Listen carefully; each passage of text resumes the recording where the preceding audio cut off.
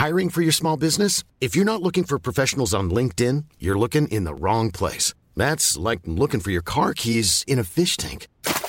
LinkedIn helps you hire professionals you can't find anywhere else, even those who aren't actively searching for a new job but might be open to the perfect role. In a given month, over 70% of LinkedIn users don't even visit other leading job sites. So start looking in the right place. With LinkedIn, you can hire professionals like a professional. Post your free job on linkedin.com/people today.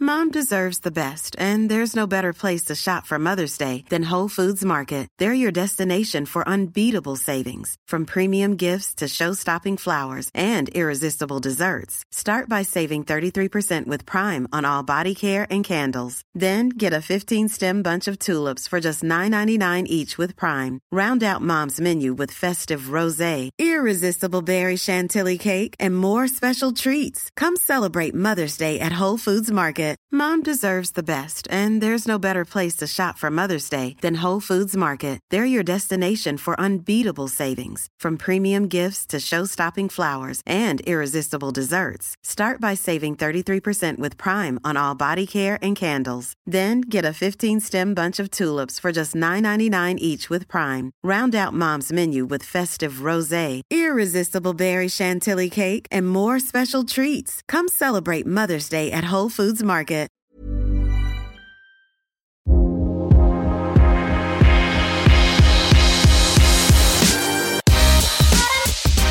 Hello and welcome to the Motormouth podcast with Harry Benjamin and Tim Sylvie. This is the place where we meet some of the biggest names in and around motorsport, chat about their lives and everything in between. We've partnered with the Brain Tumour charity, a cause that means a great deal to me personally, and thanks to our partnership, we've been able to create a short series of special podcasts uncovering those within the motorsport community who've been affected by these devastating diagnoses. You can hear my story as well as the Williams Formula One team's planning director, Richard Jones, now, with more to come. Also, if you feel like getting involved further, the Brain Tumour charity is running the Conquer the Challenge through till May, a virtual fundraiser for those fitness inclined, and there's a leaderboard, so if you're competitive, this is for you. All the details are at braintumorcharity.org. Together, we can help every single person affected by a brain tumour. Now, as you know, without you and our sponsors, we wouldn't be able to carry on doing what we do, which is bringing you the biggest names in motorsport and delving into their lives and opinions.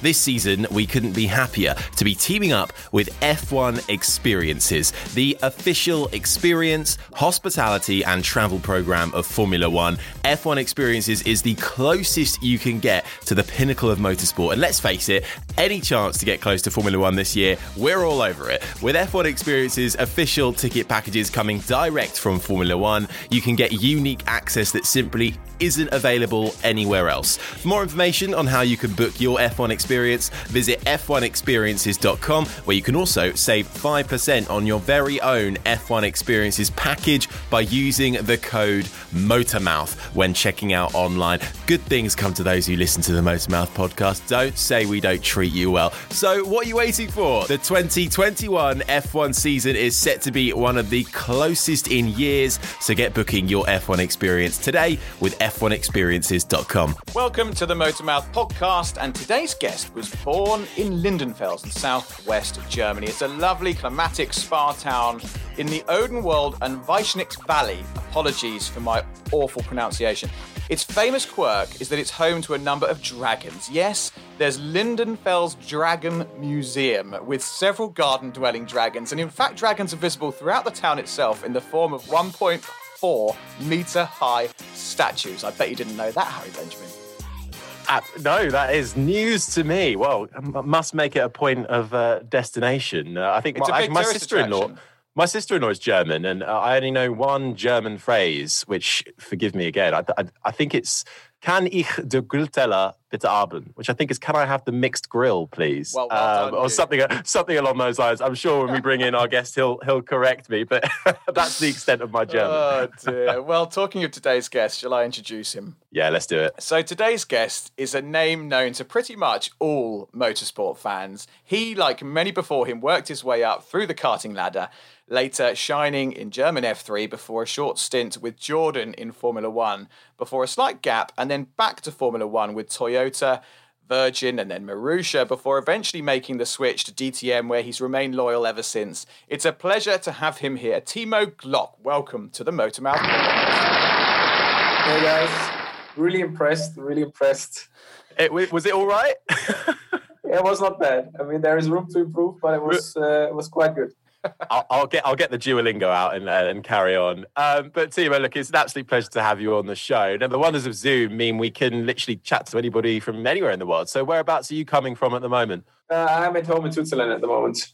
Very nice. Very nice. Have you got some good weather? We've got glorious, balmy sunshine over here.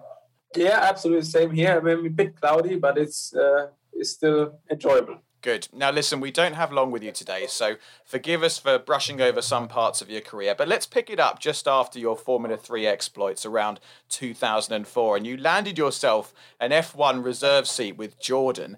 And when Giorgio Pantano, a name that is so synonymous with my early years of getting into Formula 1, landed himself in some bother, you took a full seat in Montreal where you beat Nick Heidfeld to finish P11, which later became P7 after some disqualifications. Not a bad start by any means.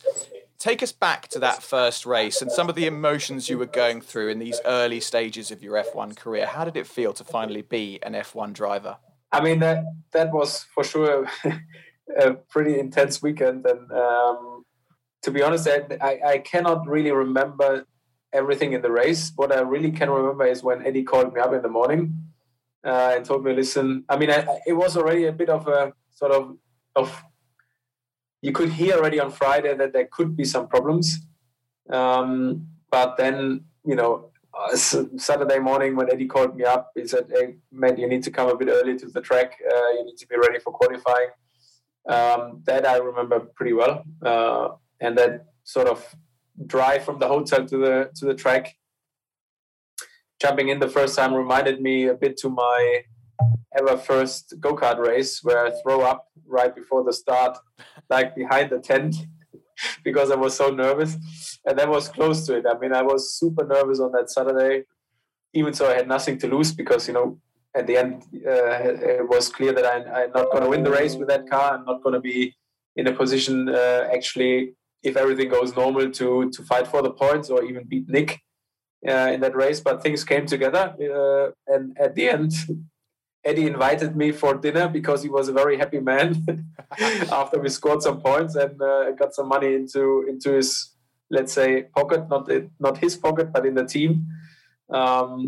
Because in that stage, the team was not in a really good shape financially, but that helped him out a lot. And he invited me for dinner, and we had a good night. Talking of Eddie Jordan, we had him on the show maybe last season, and his first words to me, having never spoken to him before, was there's about 3 or 4 swear words, and then I used to work with his daughter, and he called me something like a pilfering perv or something along those lines, wasn't it, Harry? So he's an interesting character.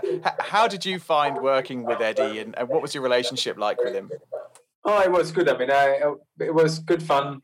Really enjoyed it. A real character, as you said, and yeah, I mean, he was straightforward. He told you what he thinks. He told you what he needs, and it's still the same. I mean, when I met him when I was working for RTL in the past years, and I was working, I saw him on the race weekend. He every time came by, we had a little chat and had some swear words as well, random, every time different for some reason. And I don't know why he was so angry sometimes against me, but I think it was just more a joke. Sadly, though, for the following year, there wasn't a seat for you at Jordan. Yeah. So you actually did a switch to Champ cars and then went back to GP2. So, which is actually a bit of I suppose it's quite an unconventional route because you have that F1 taste and then it's almost a bit of a step back. How did you sort of negotiate those years and what was the thought process behind Champ cars and then GP2 and then luckily making it back to F1? Yeah, I mean, actually the main reason was, as it is most of the time, is the money. In these days at Jordan, it was all about who has the biggest sponsorship behind it. It was not literally about the talent you have, how quick you are. It was more or mainly how the team can survive. And that was at the end paid driver. And we just didn't have the financial possibility to do it. And at the end, there was that possibility to go to America to Champ Car, which was in one way a step back, but in terms of learning process for myself, being in America for a year, it was very positive, and I would have stayed there maybe longer. But as well in Champ Car, there was at that stage the problem that the championship itself was in a difficult situation. The teams were in a difficult situation. And at the end, I was very close to sign up a deal with the team there. But at the end, again, the financial situation decided that I can't do it. And then GP2 came in 2005 was the first year, 2006 was the second year. And then we made the move back to GP2. And you were amongst some pretty decent names during your time in GP2. Nelson Piquet Jr., Giorgio Pantano, Jose Maria Lopez, Adam Carroll, Olivier Pla, Lucas de Grassi, Mike Conway, and more. Of course, Lewis Hamilton won the championship, but you had a pretty strong showing as well because you switched teams, didn't you, mid-season? And that wound up being a great move from you because you got the award for most improved driver. That must be a pretty good feeling, and obviously the right move for you to do at the time. Yeah, absolutely. I mean, that was a critical year again in my career where we actually wanted to sign up with iSport already before, but we were like 1.5, 2 weeks too late. And they signed up, I think it was Olivier Pla. No, wrong. It was Ernesto Viso and who was the other guy? Oh, I can't remember the name. On the other side, we were 2 weeks too late, and I drove for a Spanish team, BCN competition, and it was a disaster. I mean, the car never was in conditions to fight for a top 3 or even a top 5 result. And I still remember really well the weekend in Imola where they didn't manage to get the steering wheel straight all weekend long. I was every time driving out of the box with the steering wheel pointing to the right, and the thing was just undrivable. And due to the reverse grid, on Sunday, I was like starting, I think in the first or in the second row, I can't remember. And the first 3 or 4 guys pulled off, and I had this train of 15 cars behind me. And my car was just undrivable, and I just managed to stay in front of them. And I think I finished P5. But I was 1.5 seconds off the pace because the thing was literally, I was driving like this all the time. And Imola has a lot of left-hand corners. In all the left-hand corners, the thing was just on the nose massively. And all the right-hand corners, it was understeer like hell. So it was a mess. And then we came to Monaco, and I was starting P18 on Sunday, on Saturday, and I managed to come to P4 due to safety car and different strategy and stuff like this. And like 3 laps to the end, my gearbox broke, and I stopped before the tunnel. Walked out, walked back, and I called my dad. And I said, mate, I come back. I work because my dad has a scaffolding company at home. And I said, I come back on Monday. I'm going to be a scaffolder again. I'm not going to deal with this shit anymore. It's game over. But in that race, both of the iSport cars crashed in the first lap. And Paul Jackson was like standing there, nothing to do. So he was taking split times, swimming pool area until Raskas. And I was the only guy who managed to match Lewis in that section. And then they called me up because one of the drivers had financial problems. It was not Ernesto Visa, was the other guy. I can't remember the name. Yeah. But yeah, they called me up on Monday, said, listen, we have a problem. We can swap or we need a different driver. We would like to have you on board again. I came to Silverstone, drove out of the box. In the outlet, I knew this is the car I need to fight for the podium. And straight away, I was on the podium in the first race. Just nice to have a straight steering wheel, I suppose. And a straight steering wheel. And at the end, I scored more points in the second half of the season than Lewis. Wow. Yeah. God, that's amazing. And obviously the following year, you go even better. And again, in a competitive field, you go and win the GP2 championship. What was GP2 is now, I guess, F2 has replaced it. But that must have been an incredible feeling. And that really put you on the radar of Formula One. Would you put that down as one of the highlights of your early career, getting that GP2 championship and then leading into that contract with Toyota? Yeah, absolutely. But that was another eventful year because I was leading by 35 points, I think, the championship mid-season, and people were already coming to me and telling me, "Yeah, well done, you already, there's no way around it. You're going to win this championship." Da, da, da. And then from that moment on, things turned around. Was unlucky, technical-wise. I think we were leading the race in Budapest. Alternator broke, had to stop. Had like 3 or 4 races where I couldn't score points, but we were unlucky. And I remember still that race in Spa when we drove to the grid on the Sunday morning. It was super cold, no tire blankets, so cold tires out of the box. I drive up the Camel Straight, and then suddenly I see this car coming, pointing 90 degrees towards me, and runs into my car, takes me out of the race even before the race has started. Lucas Di Grassi, I think, even wins it or is on the podium. And we come to Valencia with a 2-point lead instead of 35. And I had to fight for that championship. And Toyota told me it's going to be only a possibility if I win this championship. Oh, pressure. So the pressure was pretty intense. And at the end, a good feeling to win it. And then, do the move to F1, And that was, crucial. Talk about pressure. And were you sick before that one as well, or were you managing the pressure then? No, I was managing the pressure better. With some experience, you deal better with it. Yeah. Well, you got it, and then luckily secured your return to Formula One with Toyota, given a nice 3-year contract. That must have been, I suppose, a bit of a relief at the same time to make it back there. Not just make it back to Formula One, but with a huge manufacturer behind you. And it wasn't a bad machine either to drive, I suppose. How do you look back at that time and sort of was the seat guaranteed after you'd won the GP2 championship, or was there still a bit more work to do after that? No, it was, the second stage is to get the contract finalized and get the deal done. But when we signed it, it was in 2007, end of the year. I drove up to Cologne and I had like a tour through the company, through the buildings at 11 o'clock in the night, that there are not too many sort of people working, that they don't see me because it was like planned to unveil it a week later or stuff like this.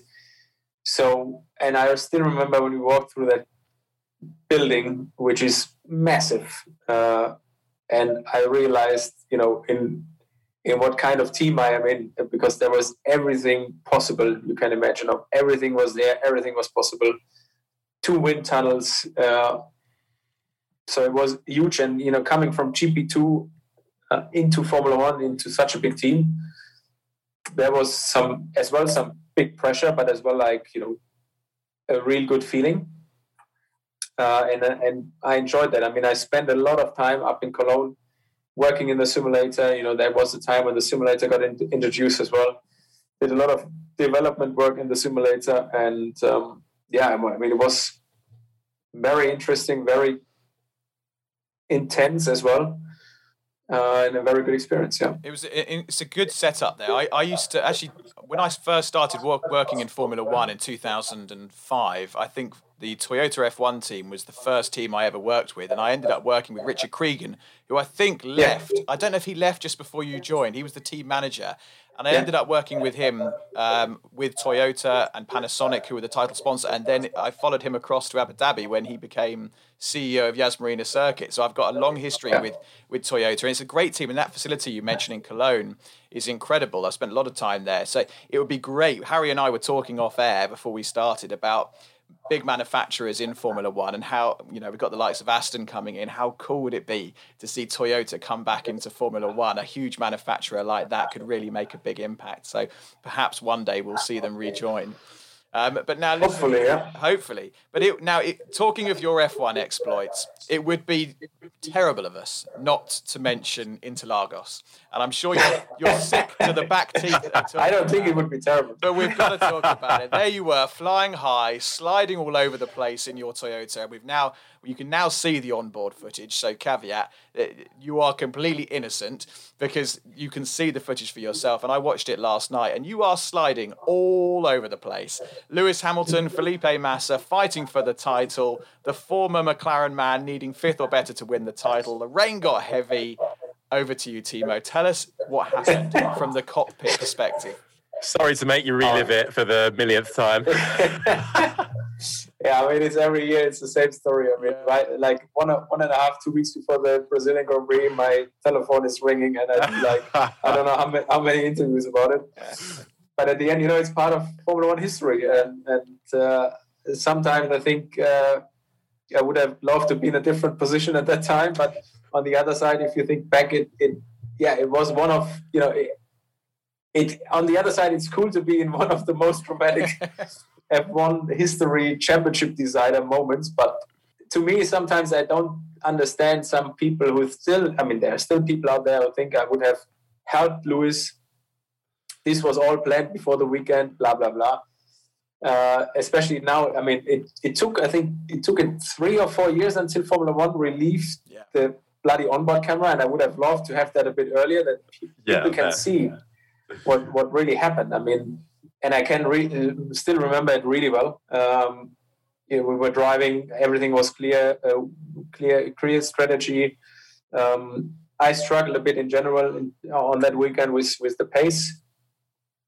And that sort of 10 laps towards the end, I see this massive rain cloud coming from that one side to the track. And to me, it was clear that it's going to hit us at some point. And we're driving, and other guys started to change tires already. And we made the decision to stay out. We gambled, we had nothing to lose. So we decided to stay on dry tires, try to make it to the end. We gained 4 or 5 positions, I think. And like 3 laps to the end, I said, guys, this is not going to work out. For sure, in the last lap, it's going to hit us massively. And they said, are you leading that much? We stay out. It paid off. We are in the top 5. We stay out. Second to last lap, I come around the last corner, and it was already raining. It was so wet. I said, I need to come in. I'm not going to survive this last lap. And they said, no, you can't come in anymore, because the pit was already closed, because they were building up these fences around the podium, where the mechanics stay, where the cars are parked. So there was actually no room to go by anymore. That's what the team told me. So they said, you need to stay out, you can't come in. So arrive in turn 1, it's raining, it's wet, the tires are cooling out. I had zero grip anymore, and I was just trying to survive. Didn't have any clue in what position I am. Didn't have any clue how much sort of gap I have to the guys behind me. And then when those guys passed me, I had no clue who is it. I was just trying to keep the car on track, and that's it. And no one told me that I was in that sort of position where I decided the championship.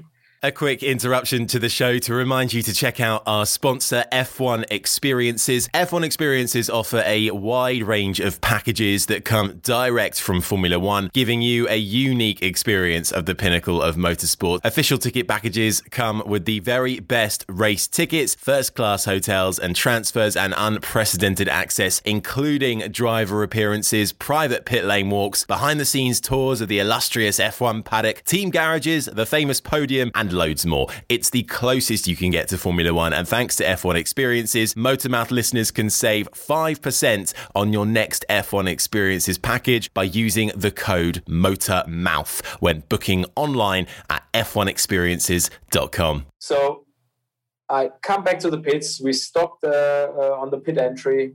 Lewis, funny enough, parked directly in front of me.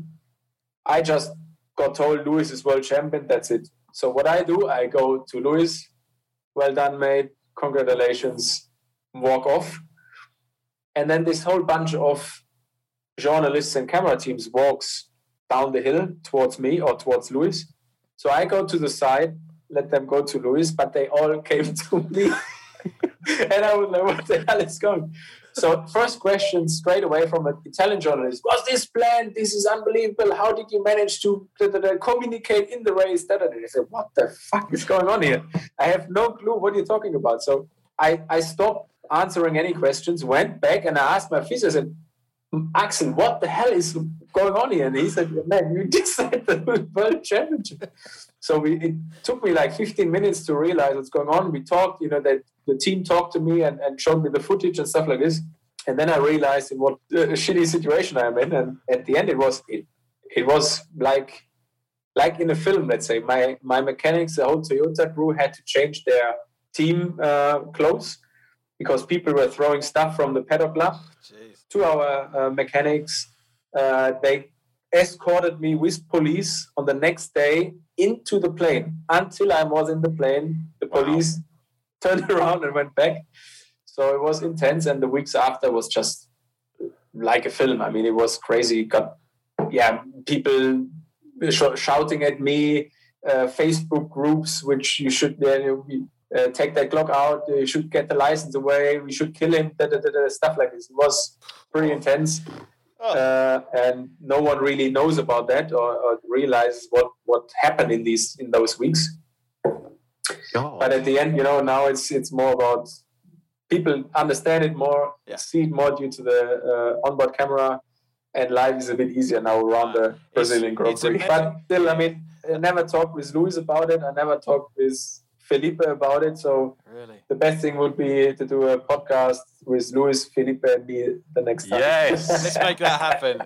We could thrash it out. You must have spoken to Felipe Massa about it since, no? Not even after the race itself and till now? No, he never really talked to me. It felt like when we had the 10 years anniversary and in Brazil, when I was there for RTL, it felt a bit like he was every time going the other direction where I was walking into. So we really never talked about it. What a way to end that season, and even 10 plus years down the line, we still talk about it. It's unbelievable the amount of hate you got for that, but thank goodness it's all square, and I think anyone with a brain would realise that there's no way you could have possibly masterminded that anywhere. But let's move on though to 2009 and carry on through the F1 career. Another year with Toyota beckoned, and a good year as well. You got a second place in Singapore, and but the ending of that year wasn't that great. You had a huge crash in Japan, and then Toyota go and pull the plug essentially. A lot to digest there, I imagine, for you, from going from the highs of a pretty capable car and then not the end of the season you were hoping for. How do you look back at all that now? Yeah, I mean, at the end, it was, I mean, after Japan, after the crash, it was, not easy to not go back into a car, but it was already sort of floating around that Toyota could stop in F1 and do something else, or let's say, get out of it. And then being not in a possibility, let's say, to show as well the performance in the car was not easy. But on the other side, what can you do? Nothing. I mean, at the end, it's hard to accept. But I was as well talking to other team, to Renault at that stage, and we were close as well for doing having a deal with Renault. But at the end, they pulled the plug as well. So pretty unlucky in that situation, but that's how it is in motorsport sometimes. But at the end, I'm happy that I got out of the car in 2009 in Suzuka, without more damage, because it was super close that aluminium center part of the front wing was in my knee, and it was very close to damage more, and at the end I need to be happy that I walked out of it and without massive damage in my leg, let's say. Yeah, absolutely. We're going to dive into the very important highlight of your career. Never mind your second place in Singapore in Formula One. Forget all of that. The highlight of your career is yet to come, and that is the Motormouth quiz. Harry, over to you to introduce it to Timo. Timo Glock, welcome to the hardest quiz in motorsport. It's a quiz all about you and your career. There's a mixture of a bit of team radio and just some general questions that I found the answers to on Wikipedia, so very unlikely they're true or not. And simply, you've just got to provide the answers and a bit of context. 4 questions for you. Are you ready for your first question? Yeah, I am, but I'm sure I'm going to fuck it up. Okay, well, the first thing is a bit of team radio. So have a listen to it, and then there's a couple of questions we'll throw at you afterwards. So have a listen to this. I'm just going to tee this up with, I think this is the best piece of team radio I think I've ever heard. I can't imagine in my life. Which one that is. It's 20 seconds of pure radio gold. Here it comes. was awesome, mate. This was the best fucking racing I ever had in my life. The best fucking racing. And fucking hell, Mercedes, you should not leave this championship. It keeps coming. Idiots. You should not leave this championship. This is racing. Fuck yes. Fuck yes. Fuck yes. Honestly, I've never been more. I listened to that and I was like, "Oh my god, yes!" What I was excited, and it was however many years ago. But go on, then. I think you recognise it. Where were you? What happened? What are you talking about? Best race ever I did in my 20 years of motorsport. Wow. In Hockenheim 2018 Sunday race with Gary Pepper. Spot on. That was a pretty spectacular race. I remember watching it actually. But also, just off the back of that, your thoughts on DTM as well. Your move there after F1 and obviously continuing on with the new look format, the new cars. What's your look at DTM right now? Yeah, I mean, first of all, you need to say Gerhard Berger and ITR did a really good job to keep the platform alive. I think that's very important as well for motorsport in Germany, for motorsport in general. It's going to be different, totally different to what I used to do in DTM cars. I mean, last year or in the past years, especially with the turbo engines, the cars were very impressive, very quick. Things are changing now. I mean, the GT3 cars are really a challenge to drive. I mean, I don't have much GT3 experience, so a lot of things are new for me, which I need to learn. But first of all, the platform is there. It gives us a possibility to still show some good races, maybe another battle with Gary again. I mean, he's back as well, so really looking forward to it, and hopefully, the platform can stay consistently and is improving and maybe getting more manufacturers or more teams on board. Let's see. It's great that it's got a full grid as well. And Gerhard Berger, what a legend. I mean, we spoke to him a couple of weeks ago, and we're kind of shocked because you don't see him that often in the press and the media or on YouTube or anything like that. He's a seriously funny guy. Like he had us cracking up for the best part of an hour and a half. He's a great talker and a very funny bloke, and it's great to see him, making these changes in DTM. Brilliant stuff. What a guy. And what a start as well, Timo, to the Motormouth quiz, because that's a full 3 points in the bag. Now, that's it for the team radio. I've got 3 more questions to throw at you. Your best year in Formula One came in 2008. But how many points did you score? Now, I'm allowed. If you're within 5, yeah. I'll give you the full points. But that was it not 2009 where I was twice on the podium? Well, according to Wikipedia, you scored more points in 2008. Holy shit! What was the point system in 2008? That's a good point. Actually, when did they change? Not a lot of points for the win. Let's put it that way. So I would say. Can't be more than 20 points. I'll give you that. It was 25. Boom. Oh, shit. It's all right. I'll give you 2 out of 3. My stomach told me say 25, then you're somewhere in the middle. I should have... Okay. 2 out of 3. Not bad.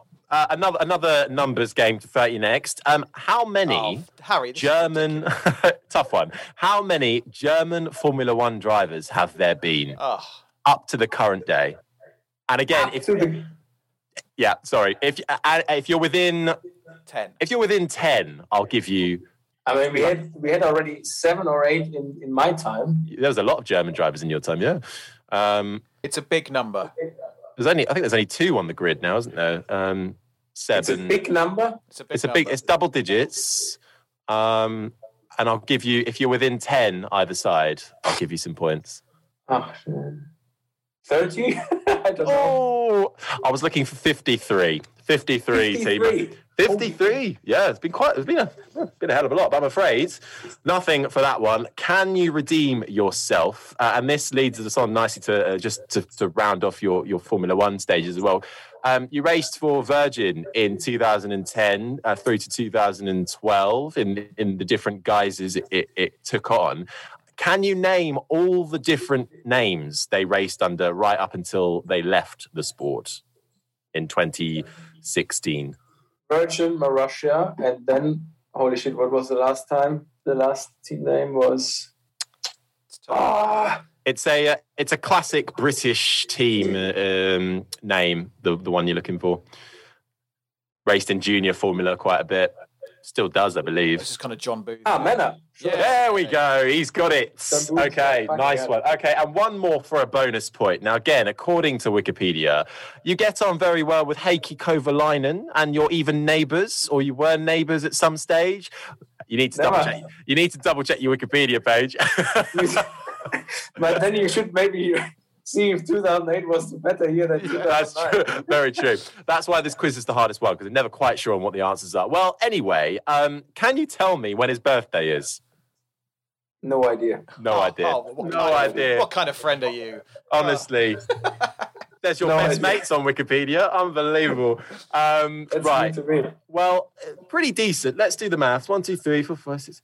That's 8 points, Timo. And I'm afraid that does put you down the leaderboard, but there are about 40 people on the leaderboard. Karun Chandok is last with 3.5 points. Alexander Sims is top with 14 points. So you're bang in sort of the middle. You're equal with Johnny Herbert and Tom Chilton from the British Touring Car Championship. Yeah. So, you know what, pretty decent. You're ahead of Jack Aitken and just behind Thierry Neuville.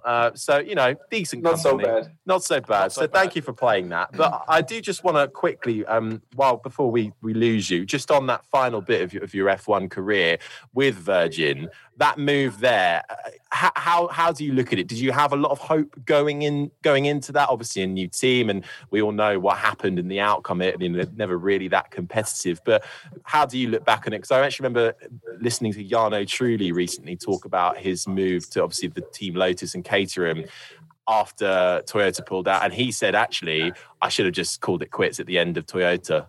Yeah, I mean, on the other side, every time I have a bit of hope, and but at the end, I had no other choice. You know, I mean, I had the chance.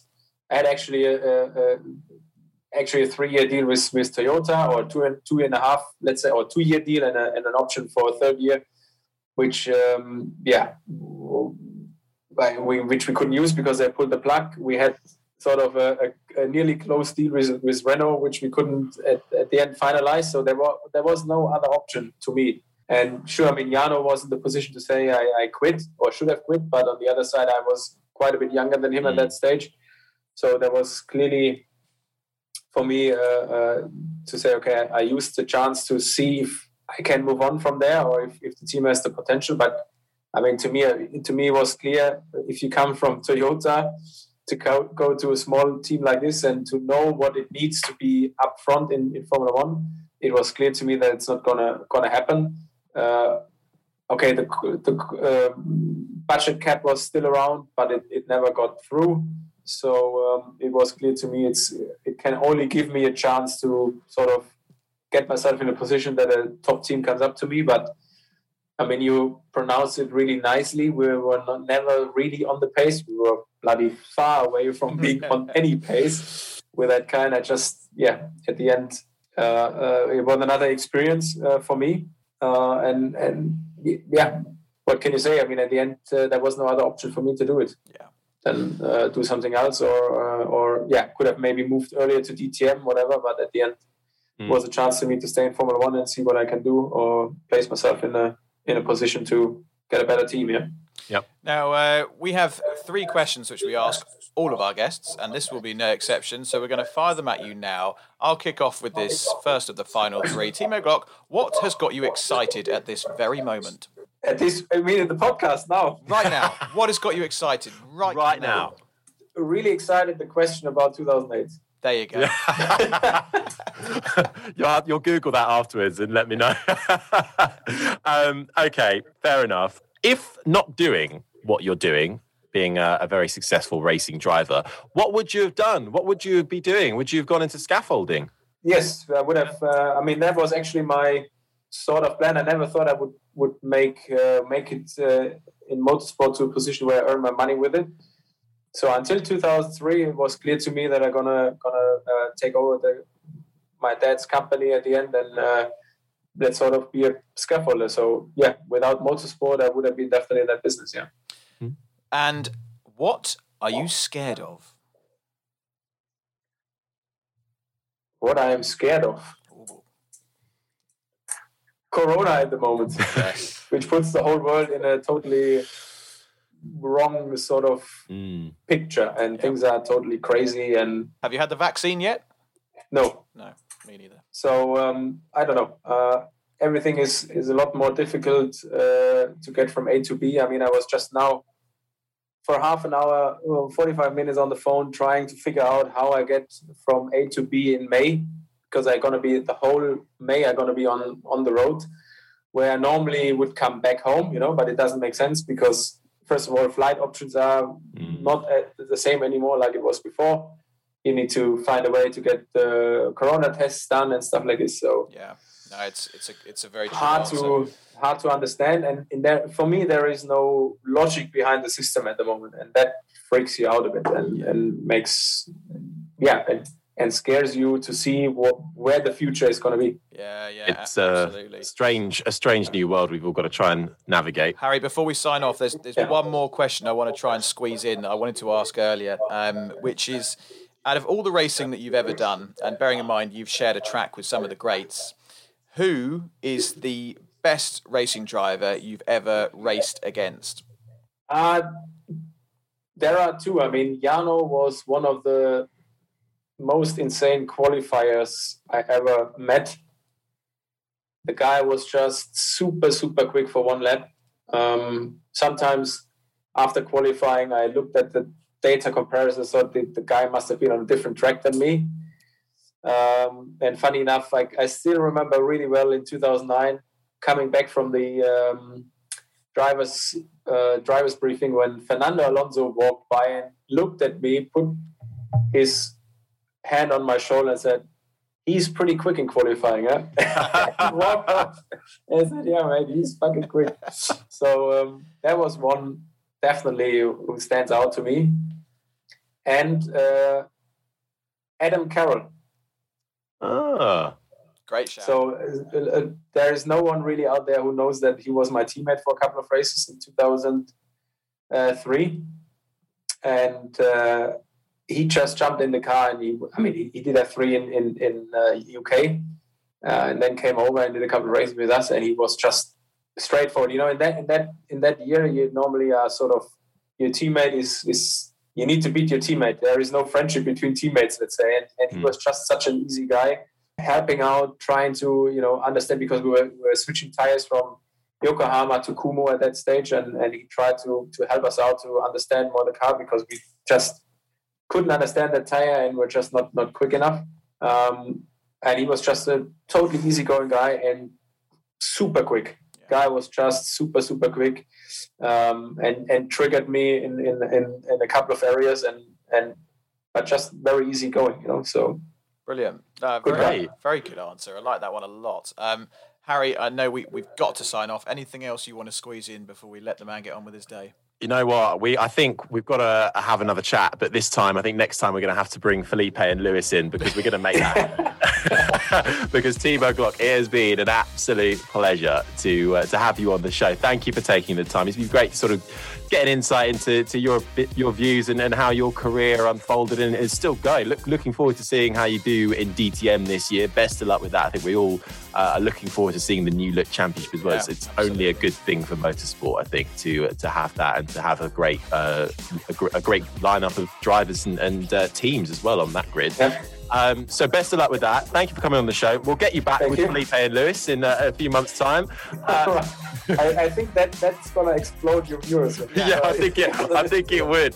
We're on to something there. Timo Glock, thank you so much for coming onto the Motormouth podcast. No problem. Thank you, guys. Before you go, one final reminder to check out F1 Experiences, the official experience, hospitality and travel program of Formula One. F1 Experiences is the closest you can get to the sport. Official ticket packages, which include the best race tickets, first-class hotels, travel and exclusive behind-the-scenes access across the Grand Prix weekend. F1 Experiences offer packages like no other. So to book your F1 Experiences package today, head online to f1experiences.com, and if you enter code MOTORMOUTH, you'll get 5% off too. Thank you so much for listening to the Motormouth podcast. Do make sure you give us a follow on our socials: Twitter @Motormouth_, Instagram @Motormouth_official, and Facebook. Just search Motormouth. You can also download the Motormouth app, where you can get exclusive video content from MMTV, create your own social profile to interact with other fans, and check up on all the latest happenings with whatever motorsport takes your fancy. We're also proud to be supporting the Brain Tumour charity too, so make sure you check the links in the podcast description to find out how you can help cure brain tumours quicker. Don't forget to like, subscribe and review, and until next time, you've been listening to the Motormouth podcast.